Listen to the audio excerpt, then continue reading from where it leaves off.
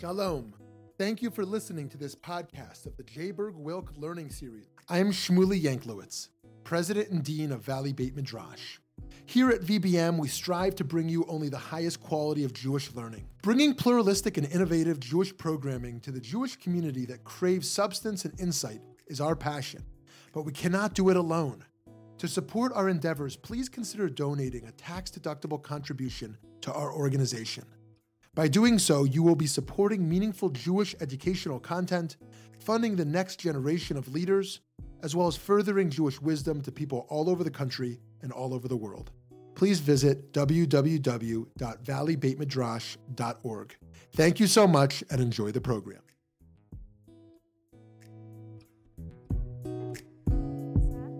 Let's listen to a little bit of this Sophie Tucker song.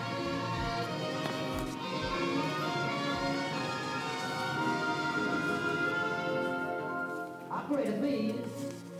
Operator, please. Hello. Is this 13150? Mr. Siegel, please. Just tell him it's fiancée, Brenda Muskowitz. Is it urgent? Boy, and how? Oh, please, I've got to talk to him right now. Mr. Siegel, how'd you do? I've got a little news for you. All right. So that's the matchless Sophie Tucker singing Mr. Siegel. And I'm Shana Hammerman, and I'll be talking about women like Sophie Tucker. Can you see okay? And can you hear me all right?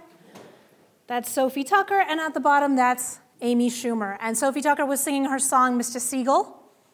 And you can see some of the lyrics here. She says, Mr. Siegel, you'd better make it legal. Mr. Siegel, mazel tov. Something happened accidentally, consequently, we should marry.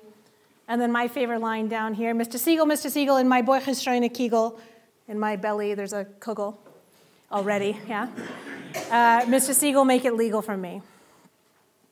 So today we're going to talk about how comedians perform their gender and ethnicity on screen.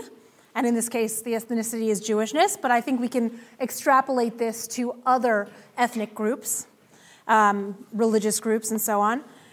And we're going to ask about the consequences of these performances for viewers and for the performers themselves.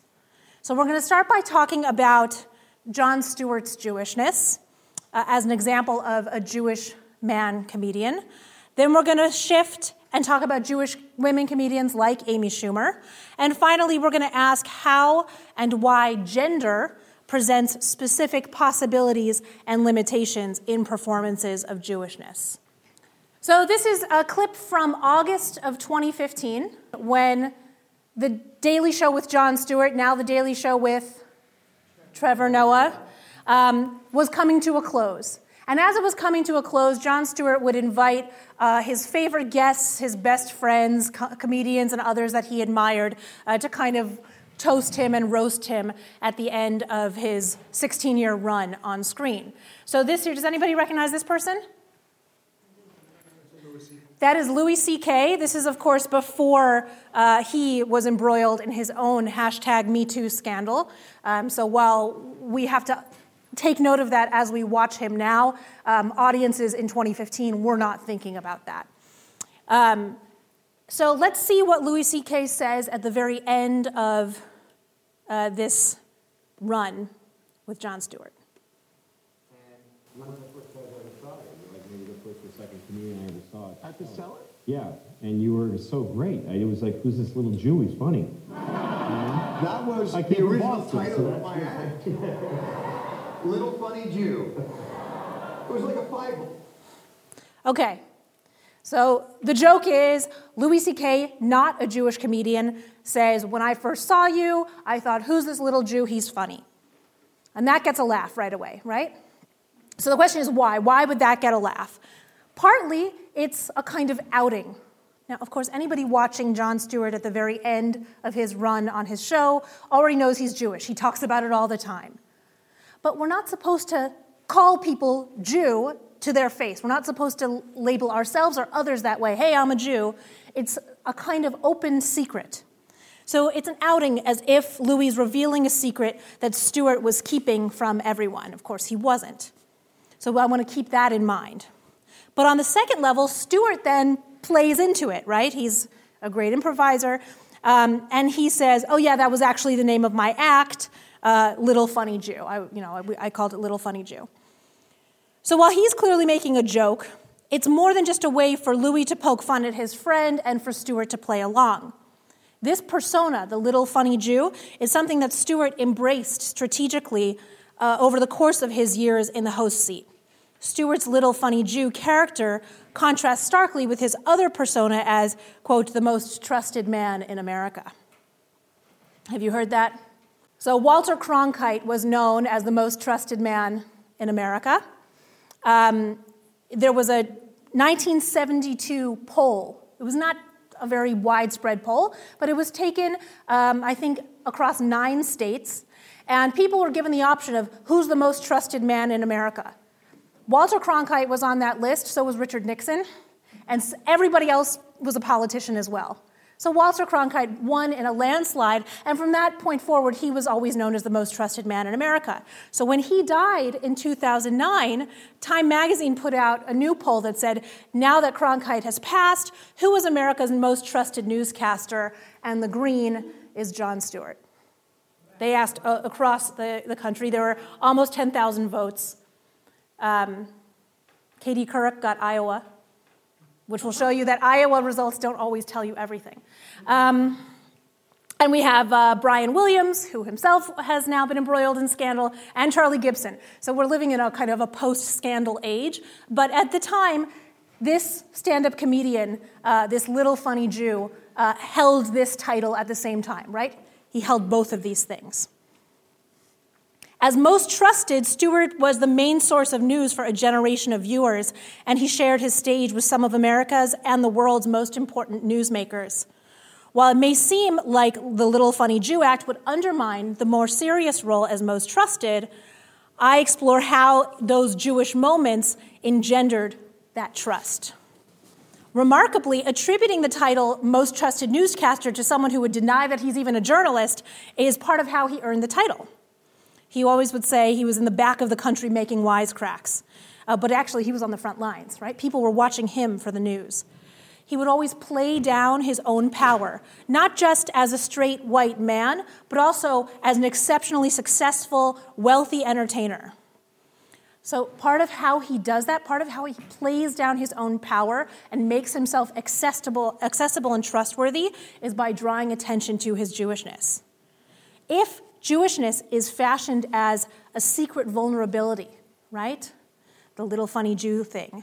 It becomes a perfect tool for lowering his status and making him into a relatable everyman and not someone who has sat in the White Office and advised the President of the United States.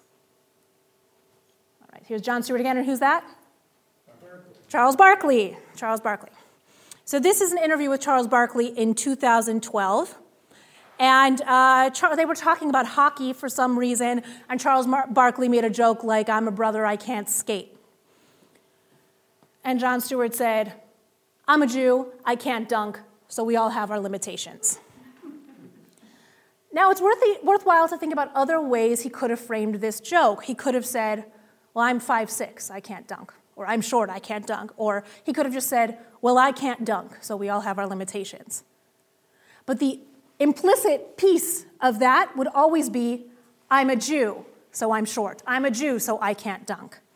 So putting that in the foreground somehow makes it funnier because you're not supposed to say it. One scholar has compared the work of stand-up comedy to the work of a salesperson, right? A salesperson has to manufacture intimacy with you, right? If you're trying to sell somebody a car, you got to be like, oh yeah, my kid also plays soccer. Look at how much room there is in the back for all your soccer gear, right? You try and form a friendship in order to make the sale. Stand-up comedians do the same thing. They try and manufacture intimacy with their audiences, and the thing they're trying to sell is the joke, right? The thing they're trying to get is the laugh. And this perceived closeness is dependent on the comic's disclosure of something presumably personal about himself. So for Jewish comedians like Stewart, this disclosure is their Jewishness.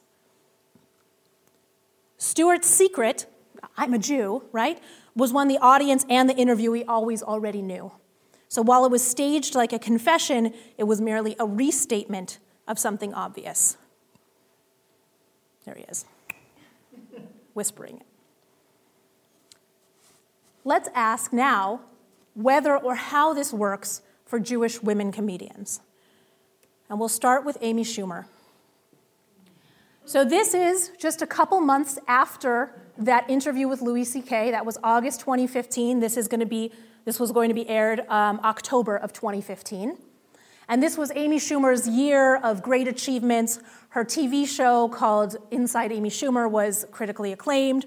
Her film Trainwreck that she wrote and starred in was getting a lot of attention. She was really everywhere at this time. She had Madonna open for her in New York. She was really doing quite well. So what it says, this is the HBO building in Los Angeles, giant billboard advertising her event. And what we see is up here, it's kind of small, it says, she's a lady. So Amy Schumer live at the Apollo, she's a lady. Now, why is it funny? Well, partly for the obvious reasons. She's dressed in men's attire, right? She's got the three-piece suit. She's holding a cigar and some kind of brown alcohol, right? Things that are associated with masculinity. But for anybody who knows her and knows her comedy, this points to her overt sexuality, right? Not ladylike, her openness and joking about bodily functions, and the fact that her performance, both how she looks and how she acts, is at once sexy, classy, ugly, and raunchy. Or as she said on Instagram, this is a photo taken by Annie Leibovitz. This is Amy Schumer's Instagram page. She wrote, "Beautiful, gross, strong, thin, fat, pretty, ugly, sexy, disgusting, flawless woman." Thank you, Annie Leibovitz. One thing that Schumer leaves off of this descriptive list is Jewish, a fact that she and many of her fans elect to ignore or to keep in parentheses. Schumer is not alone in what I'm going to be calling parenthetical Jewishness, or as she once described herself, in being Jewish-ish. There's a cohort of similarly Jewish-ish comedians who have achieved substantial success in the past decade or so. So let's see if you recognize any of these people. The people in the middle, does anybody know them? This is kind of a millennial thing. This is Alana Glazer and Abby Jacobson. They had a TV show called Broad City. This is Sarah Silverman.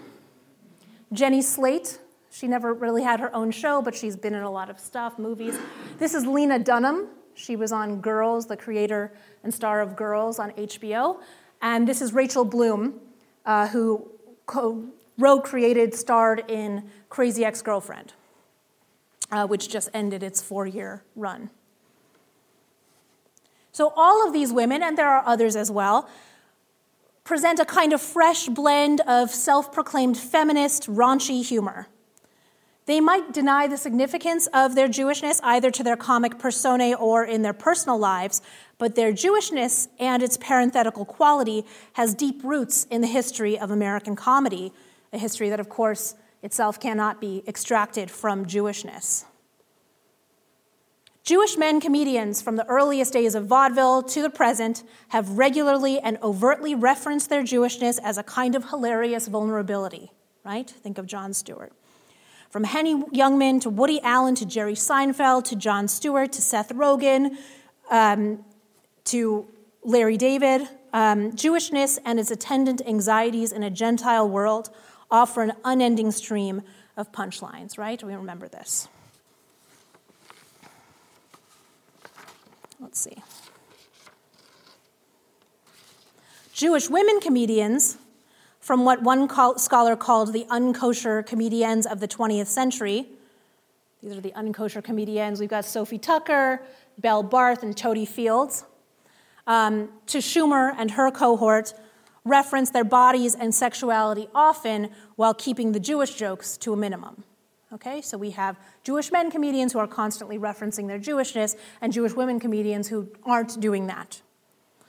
So when they do reference their Jewishness, it lacks the kind of anxiety-laden humor of their male colleagues.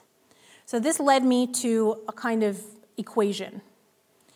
Jewish men make Jewish jokes, Jewish women make women jokes. And my research seeks to understand this equation.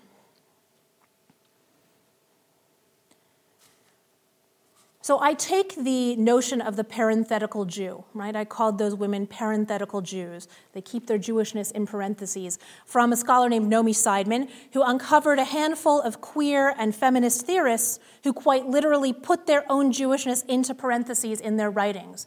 So you'd be reading some of their scholarship, and they would do things like Jon Stewart would do, where they'd say, I'm a Jew, or I'm Jewish, and it would be in parentheses.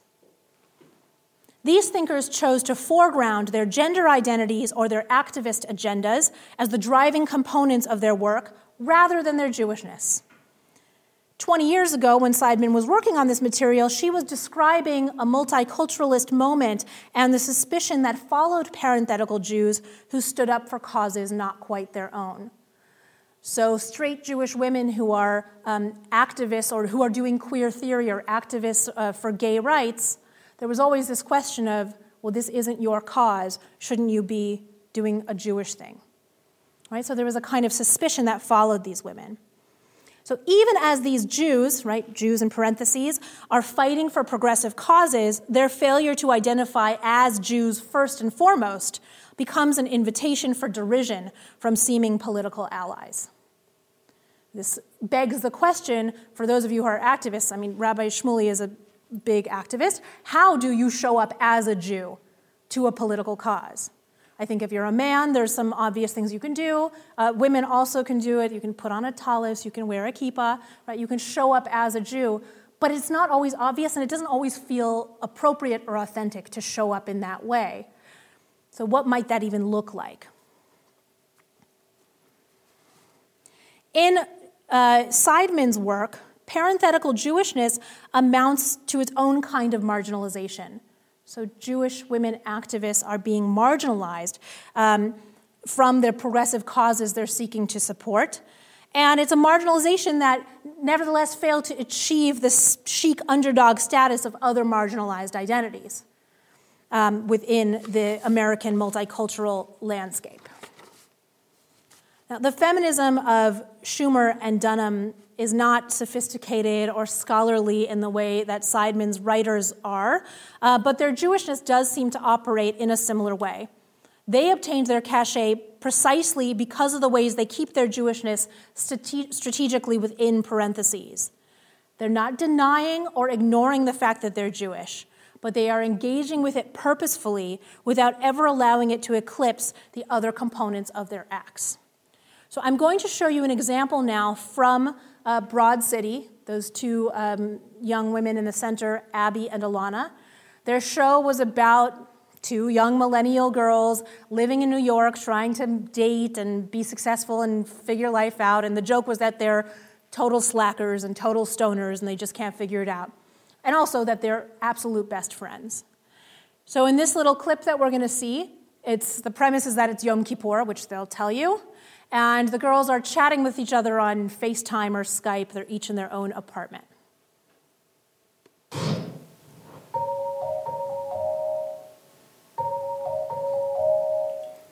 Okay. We got 4 hours until the sun sets. We can do this. We carbo loaded last night. Let's go. I know we're not supposed to be this hungry. We are monsters. I don't get Yom Kippur. It sucks. It's like, how is me waiting until the sun sets to eat this bacon, egg, and cheese gonna cancel out the time I laughed in that hot dude's face about his weird-shaped nipples mid-coitus? It's not. I am starving. Jinx. I think right now we're just supposed to list like all the bad shit we did this year until the sunset. Very Jewish. I've been taking my neighbor's GQ magazines for 4 months. They're really hot. I told these tourists the other day the wrong directions. I didn't want them to know that I didn't know, you know? Like, sometimes I pray that the subway breaks down or that there's a big disaster in Midtown so I don't have to go to work. Last week, at the bodega, the guy gave me change, and it was more money than I gave him in the first place, and I kept it. Abby. I am A terrorist. Abby, what's that picture behind you again? It's Oprah, dude. This is like the main thing of my whole...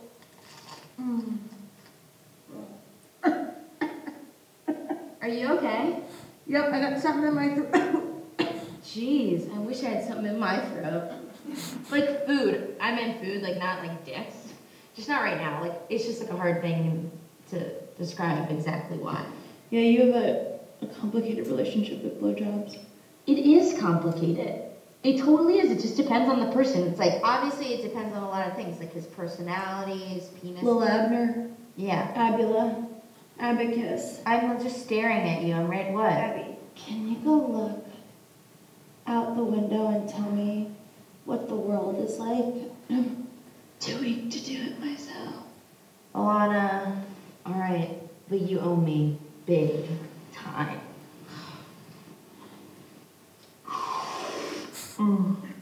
People still exist. Alana, are you eating right now? Yeah, I feel weak unless I'm gonna faint. I don't have to eat the rest of the day if that's what you need. No, what are we never gonna eat again? I'm not cut out for this. And we're gonna throw these away, and then we're gonna feel terrible about throwing them away, and then we're gonna have to atone for that. We have to eat this or else we're gonna have to fast for not eating it.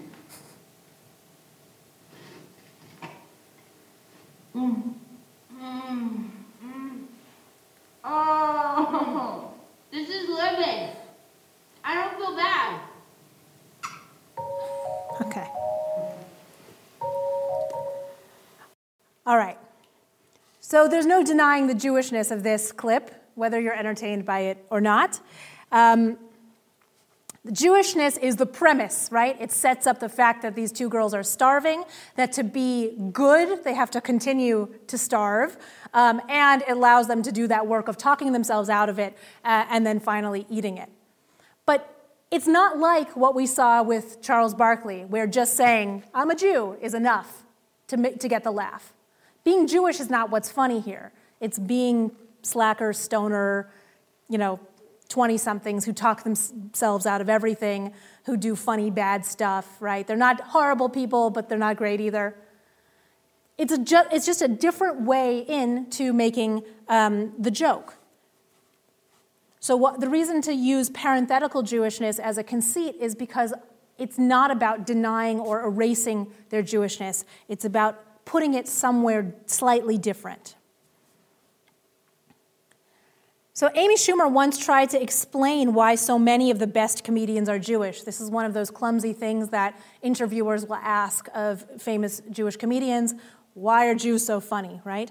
And so she hesitated a little bit, and then she said, I guess it's the sense of self-importance and entitlement and being unapologetic. She talks in that interview about anti-Semitism as a child that she encountered and how that bolstered her defenses and better enabled her to deal with hecklers on stage. So it was like anti-Semitism was training for comedy. This depiction of Jewishness marked by self-importance and entitlement describes performances by Lena Dunham, Abby and Alana, Sarah Silverman, in addition to earlier generations, including that Sophie Tucker, as we saw, Bette Midler, Joan Rivers, Belle Barth, and so on. The humor of Jewish men comedians cannot be described in the same way. So let's take the example of an anecdote from the Jewish actor and comedian Jason Segel. So it's another kind of interview as told to a reporter where he's talking about when he got funny. This is when you become funny. Little 13-year-old Jason Segel standing there like, on Saturday I become a man, he said, imitating his adolescent voice breaking. It's literally a direct cut to getting punched in the face. This is where we can understand how the equation works. For Schumer, the negative Jewish experiences of her childhood fostered self-assuredness that's at the root of her comic persona. For Segel, the negative Jewish experiences in his childhood are in and of themselves the joke. Both of them find a way to credit their Jewishness for their comedy. But for Segel, it's the punchline. Like Schumer and her contemporaries, the unkosher comedians of the 20th century, namely Tucker, Barth, and Fields, made their bodies the focal points of their acts. Their comedy regularly acknowledged how the audience saw their bodies, exaggerated any qualities that ran counter to conventional standards of beauty, and then joked about their insatiable desire for sex. Like their comedic progeny in the 2010s, Sophie Tucker and her cohort never apologized for their bodies. There's a very famous Amy Schumer episode where she restages the famous movie 12 Angry Men, right, about an undecided jury. And in this case, what's on trial is whether Amy Schumer is hot enough to be on TV, right? So she's preemptively skewering the audience for making comments about her body. And likewise, these earlier comedians never apologize for their bodies. They talk about how they're fat or their Jewishness. They use Yiddish or kind of Yiddish-inflected English. And their comedy confidently made demands of Jewish men to fulfill both their sexual and financial needs. As early as the 1970s, Totie Fields was making rape jokes. So here was one of her jokes. She said, "I'm so tired of being everybody's buddy. Just once to read in a newspaper, Totie Fields raped in an alley." Here she is.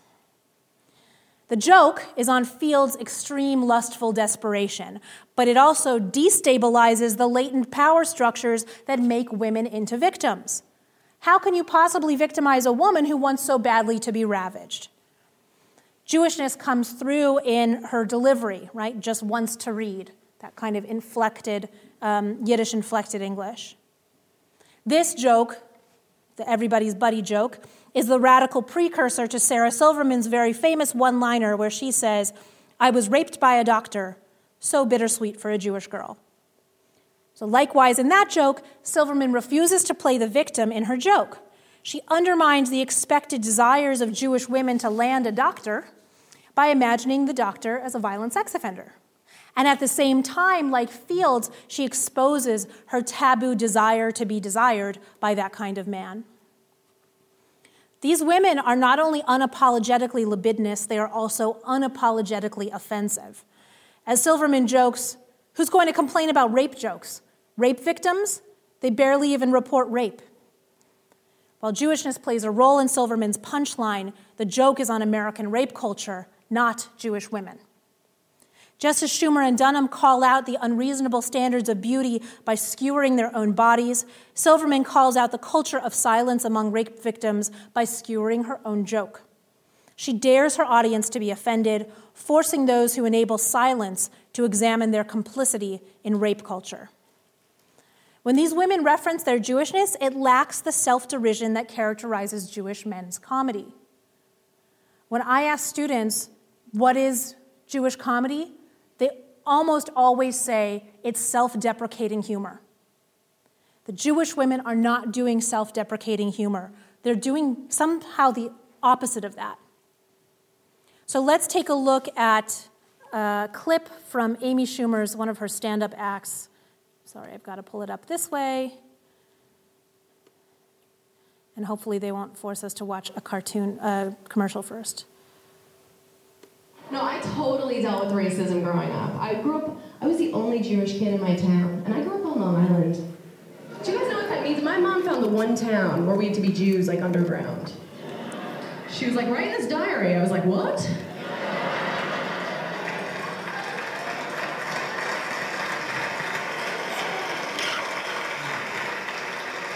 I'm like, dear Kitty, but, no, the kids didn't call me Amy Schumer, they called me Amy Jumer. And one summer, I'll never forget this, all the kids took turns throwing handfuls of pennies at me.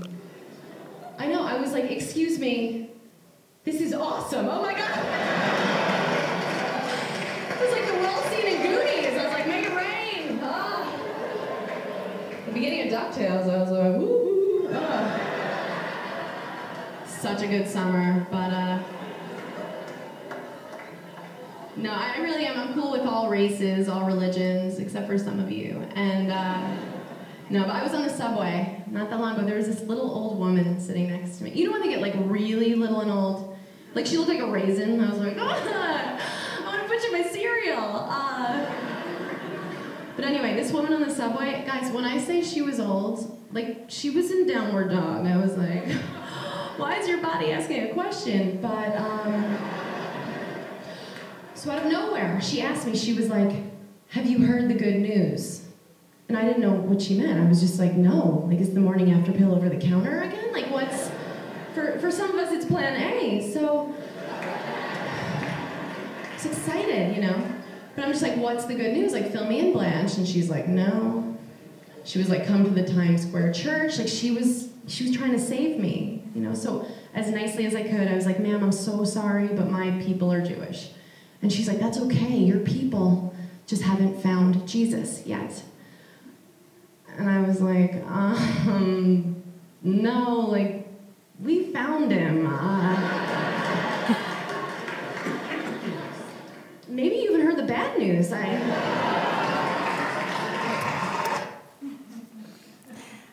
Okay.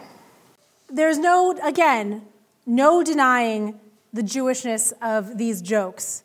But rather than being marked by vulnerability and self-ridicule, they're marked by pride and hyper-confidence. Jon Stewart has even talked about kids throwing pennies at him. It has a much different feel to it when he talks about it. She doesn't sound anything like the men comics of her generation or generations past, but she does remind us of her cohort of Jewish women comedians and earlier comedians. It is funny and ironic that she would celebrate in two different cases of what we might call anti-Semitism, the pennies and also the woman trying to save her. She's not threatened by anti-Semitism. And the threat of anti-Semitism is exactly what marked Jason Segel's desire to become funny.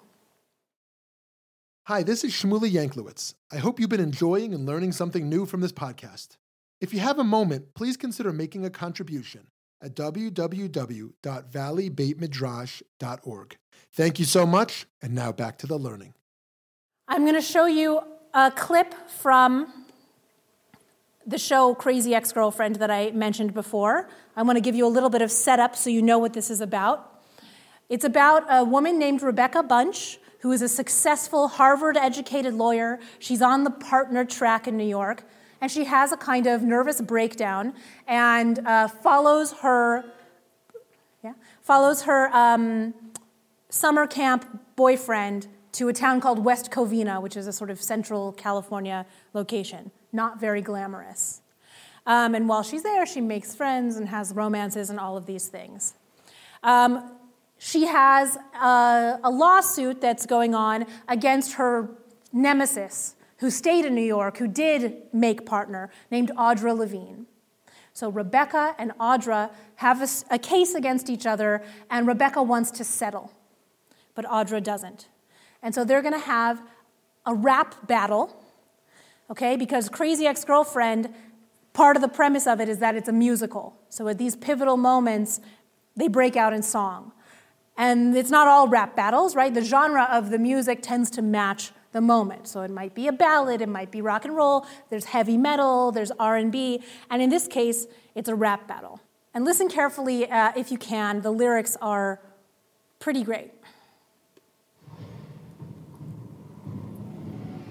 This is real deep beef from way back in the past. Deeper than I'll put a foot up in the crack of your ass. Come on, let's do this. Your little pal can witness how vicious this Westchester alpha bitch is. I'm straight up malicious, a verbal curse stopper. Since we were toddlers, I've studied every chink in your armor. And between your folks' divorce and that haircut on you, I'm really not sure which one is the bigger shanta. That means disgrace. I'm translating for the goys. Our lifelines have been parallel like corduroys, but now we'll see whose bars will prevail in this beef of two hard as nails. She brews from scars. We've got a conflict of interest. I'm about to give Levine the business. Spitting venomous hands, penetrating her defenses. It's a jab battle. A what? A Jewish American princess. Rap battle. Cultures of princess. Spit mad flow. Back from offensive. Too bad, yo, oh, snap. It's a jab battle rap. Look, academically, you could never catch me. You were close, but no match scholastically. No how, no way. I put the OG in 5.0 GPA. Speaking of which, are you AP graded? Cause these days you look a bit heavily weighted. And all your book cracking don't make up for the fact that I'm strapped with that killer instinct that you lack.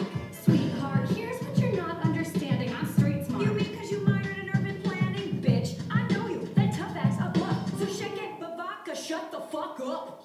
Pepper, you lost it. Oh, cute.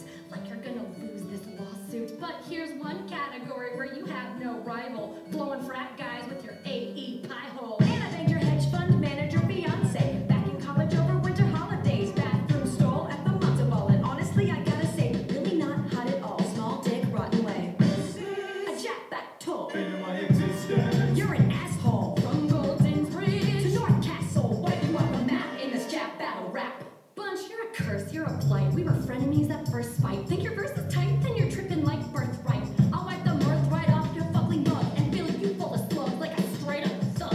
That word is racist, someone ought to tell you. Like me, I belong to the ACLU. Spare me, I'm a card-carrying member. Plus, I spent a semester in Kenya. Remember? Well, I volunteered in Ghana. Well, I guess that makes us equal. Let's settle then. We're both cool with black people, cause we're liberals. Duh, progressive as hell. Though, of course, I support Israel. Audra, wait, we share so many traits. Should we shake hands and erase the hate created by our mothers pitting us against each other for accolades and grades? We were egged on like Seder plates. Nah, in summation, you left New York for this fucking shtetl. Now you're like, oh, Audra, let's settle. You wanna get salty like the Dead Sea? Word, call up the suit or you're dead, C-word. All right. Yeah, the show was on for 4 years. And in fact, one of the partners who wrote all the music for the show went to high school with me, and they won an Emmy. Yes, this is clearly, this demographic is not the target demographic for this show, and that's fine. Because this is not about, I'm not promoting any of this media, I'm just analyzing it, right? And trying to understand where we are in comedy and what the implications are for us. So, of course, the Jap idea, these two women are appropriating with some kind of badge of honor an anti-Semitic term, Jap, Jewish American princess. They return at the end of the series. The two women sort of come together and they have another Jap battle rap, but this time it's about praising each other rather than competing with each other. But even the rap battle genre is designed for hyperconfidence. Rap battles are about two rappers trying to out-rap the other and say how great they are and how terrible the other person is. So it makes sense that these two women, exposing how hyperconfident they are, would be doing that. I just really like, you're tripping like birthright, egged on like a Seder plate. I like that. Because you have to be, right, it's a kind of inside joke. But I'm going to show you, I think, one more, which might be relatable. It's called Where's the Bathroom? And in this case, this is Rebecca's mother, played by Tova Feldsha, who you might have heard of from Broadway, among other things. She's coming to visit her daughter in West Covina, and she's ashamed and disappointed at the choices that her daughter has made. Again, we'll find a familiar trope, the overbearing Jewish mother. But I want us to see how Jewishness sort of underpins this performance, but it's not central. It's not the punchline. The punchline is not, we're Jews and this is how Jews are, but something else about mothers and daughters or womanhood.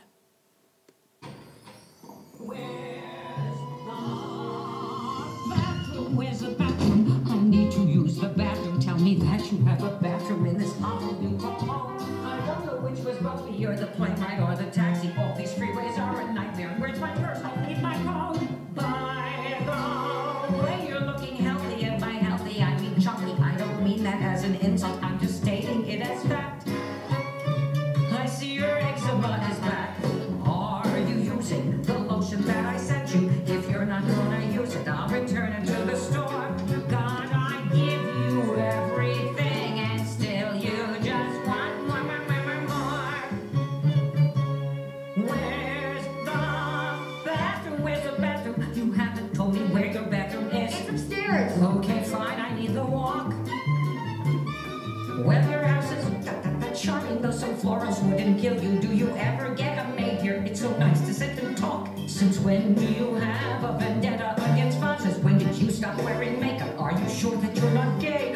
I'd still love you if you were gay. It would explain this boss vendetta. Please just tell me if you're gay. Again, I am not gay. Don't interrupt me. You're always with the talking. I just got off a plane. Give me a moment to catch my breath.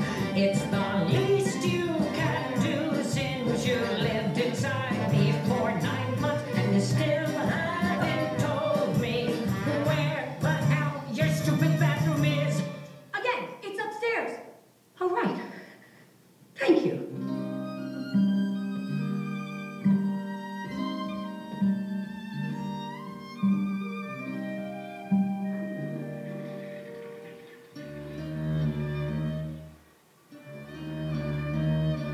You call that a bathroom? That's what passes for a bathroom. There were no bowls of rocks or any decorative soaps. You don't even have a bath mat. Who doesn't have a bath mat? If you need a bath mat, I can. Oh, did you hear? A bishop in Wisconsin said something anti-Semitic, so the devil has decided to boycott cheddar cheese. Everyone is how you're doing. How is Widow Becky? Is she still a big shot lawyer? And to that I just said, please. You won't get a husband this way. At least you have your career. Oh wait, you threw out your career to chase this California dream. I wasted all that dough on Harvard and Yale for you to be living in a dump in nowhere, USA. Getting fatter by the minute on this greasy gorgeous food. Just put my luggage in my room. Could I get a glass of water? I'll be back in a moment. I need to use the bathroom again.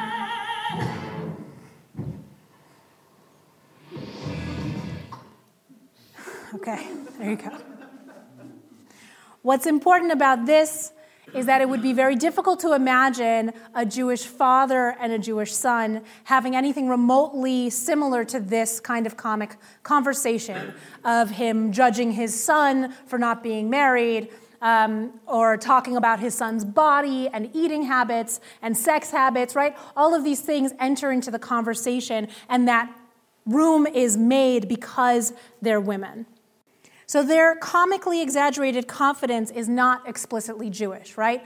And there are lots of other comedians, contemporary comedians who are doing very well, who also display this kind of comically exaggerated confidence. They all tend to be women.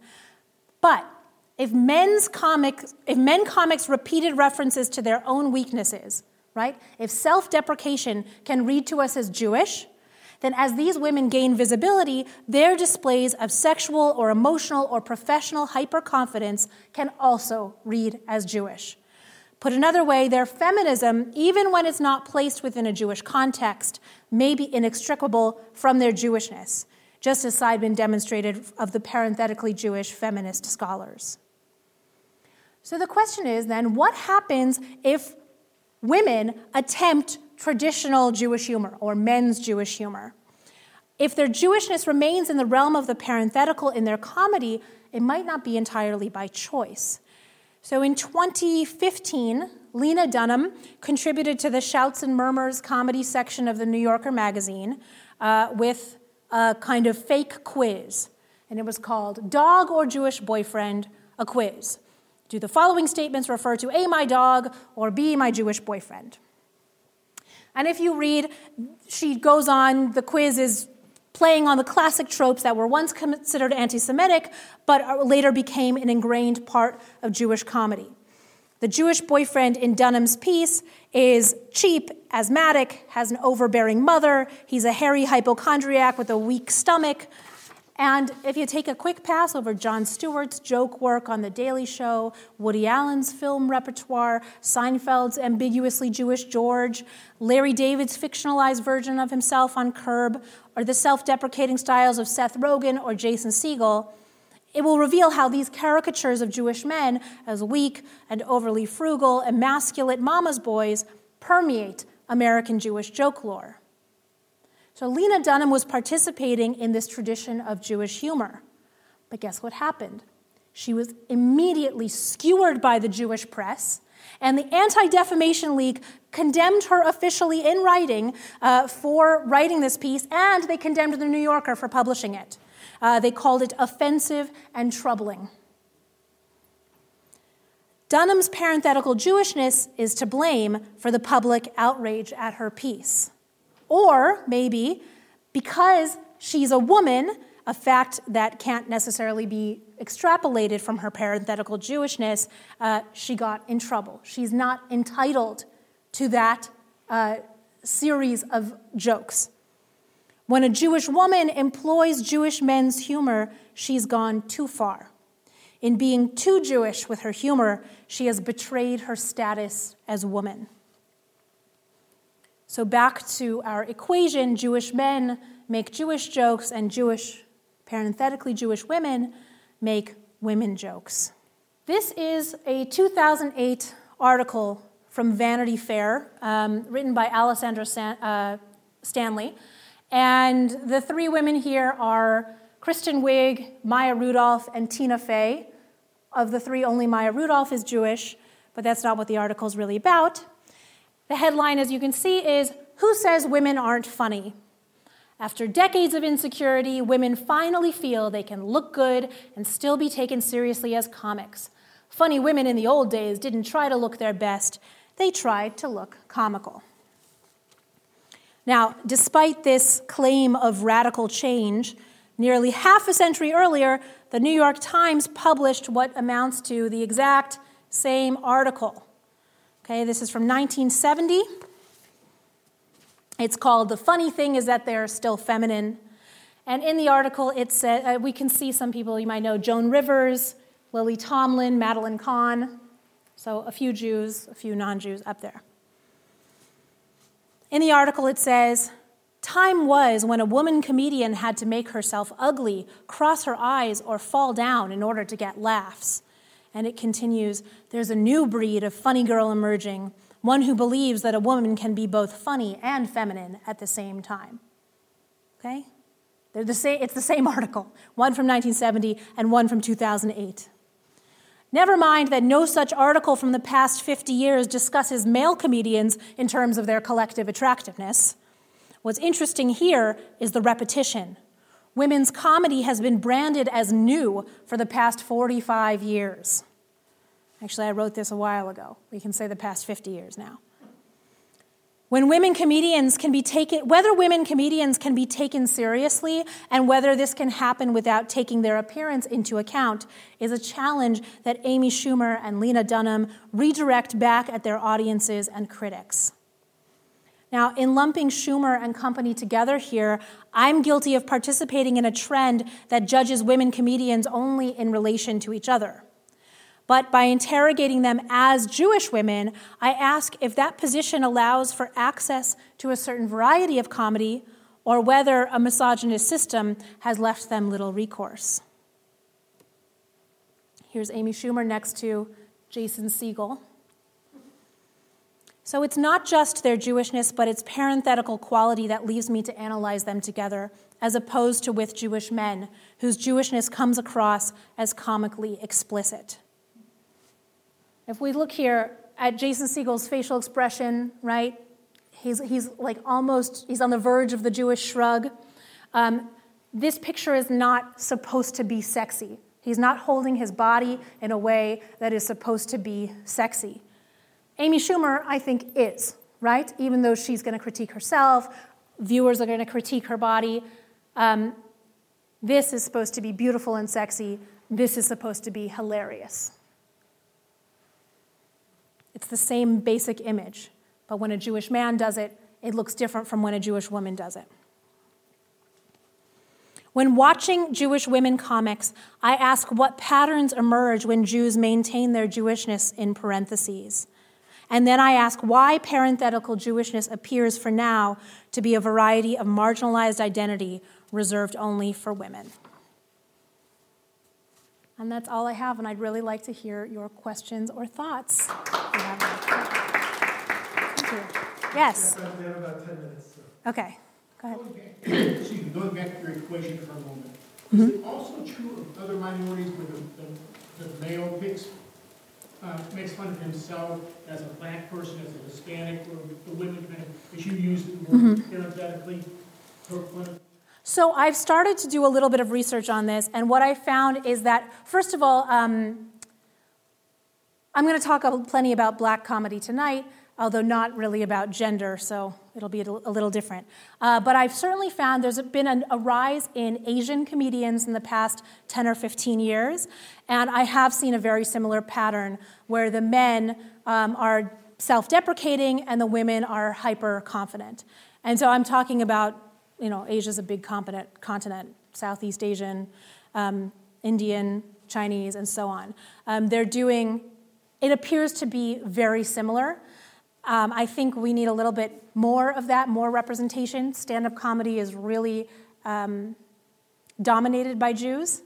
So we'll see what happens. It might be that this identity phenomenon operates the same across ethnicity, so that when a woman walks into a room, regardless of her race or ethnicity, what we see first is gender and then race, ethnicity, whereas a man, we see race and ethnicity first.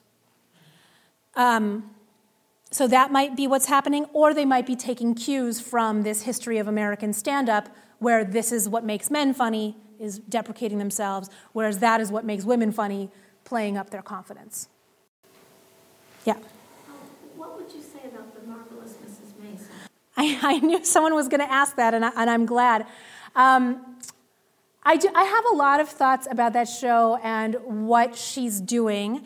I think it's playing into this myth that those two articles play, that it's so rare to see a beautiful, funny woman, or that somehow beauty and funniness, comedy are separate things.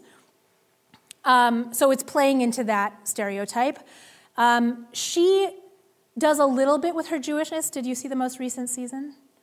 In the most recent season, that's when it's been the most interesting, because she's been on tour, and so her Jewish shtick that worked so well in New York stops working when she's outside of New York, or even outside of her neighborhood of New York, right? When she goes into the Black Comedy Club, it doesn't work for that audience. So she is, I think, working through how comedy operates, but I do think she knows she's gorgeous, and she presents herself that way. She does talk confidently about her body, about sex, and her desire for it, just as these women are doing. And she's positioned against a kind of pseudo-Sophie Tucker type, although it gets a little messy when you try to map it onto historical figures. But yeah, I think it's reinforcing some of these ideas. But in a lot of ways, that show is sort of a drama or a dramedy. So the stand-up isn't, I don't think it's as central to the show as some of the other things that are going on. Yeah.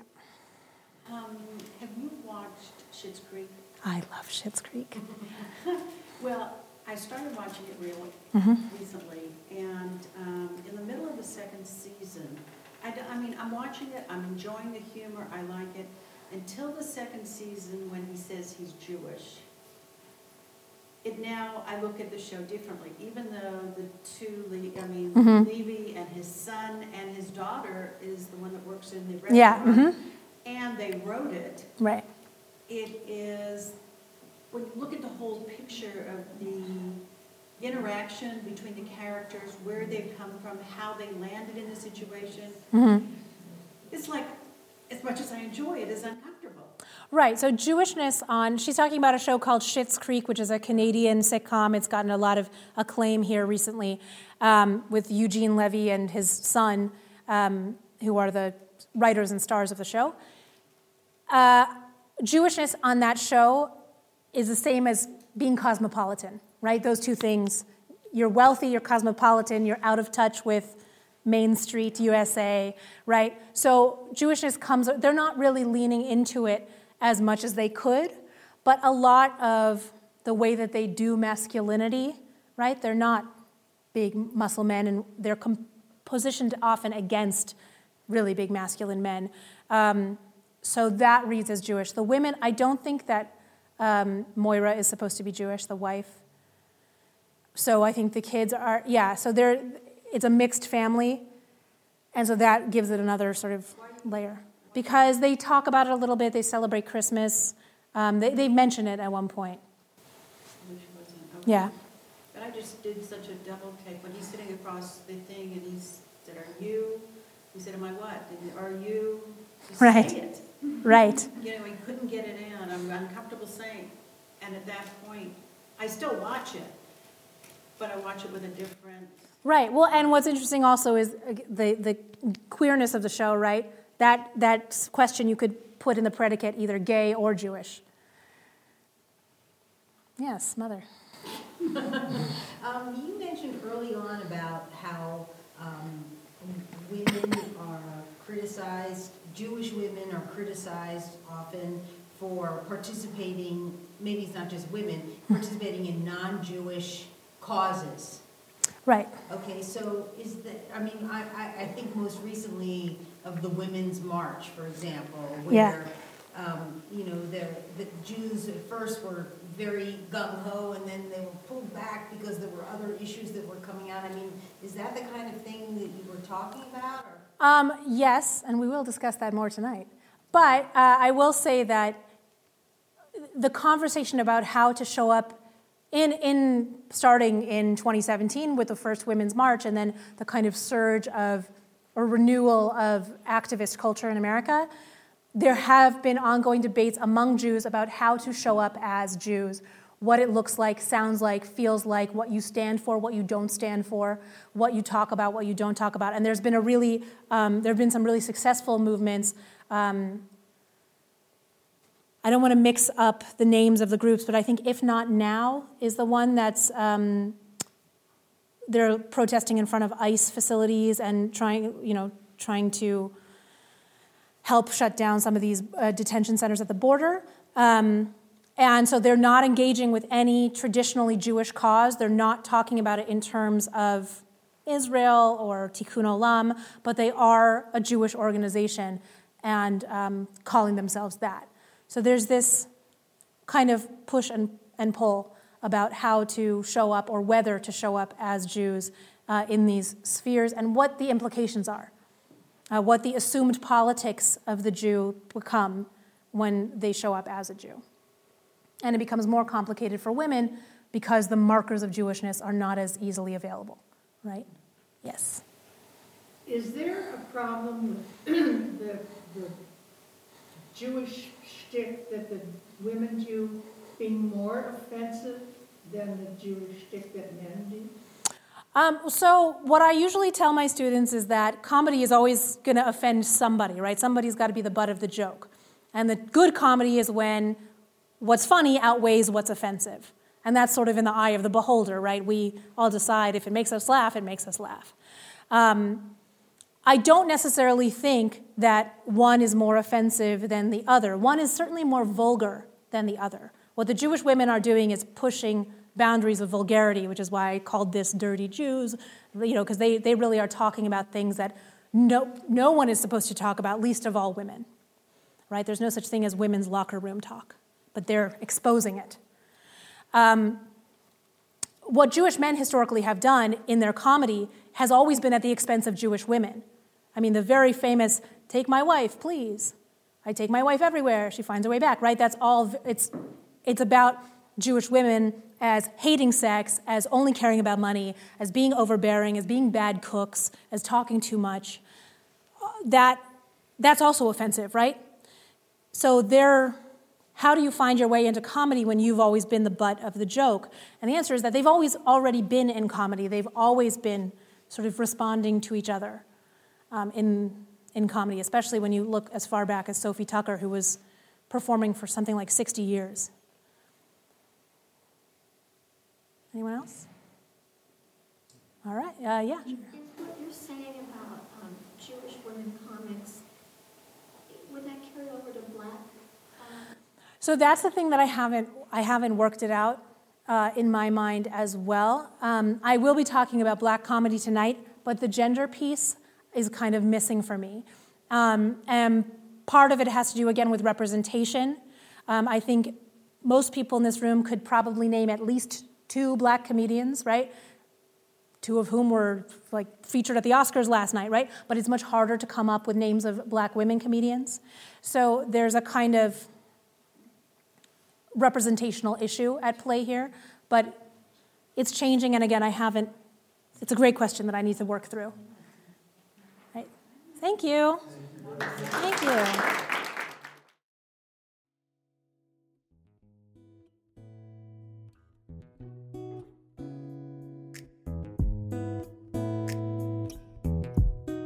Hi, this is Shmuley Yanklowitz. I hope you enjoyed listening to this fascinating lecture.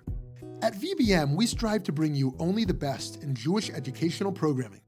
To do this, we host a wide variety of events throughout our learning season, including panels, classes, and lectures, like the one you just listened to. Please consider going to www.valleybeitmidrash.org and donating to VBM to support meaningful Jewish education in the greater Phoenix Jewish community, indeed all around the country and the world. Thank you so much for listening.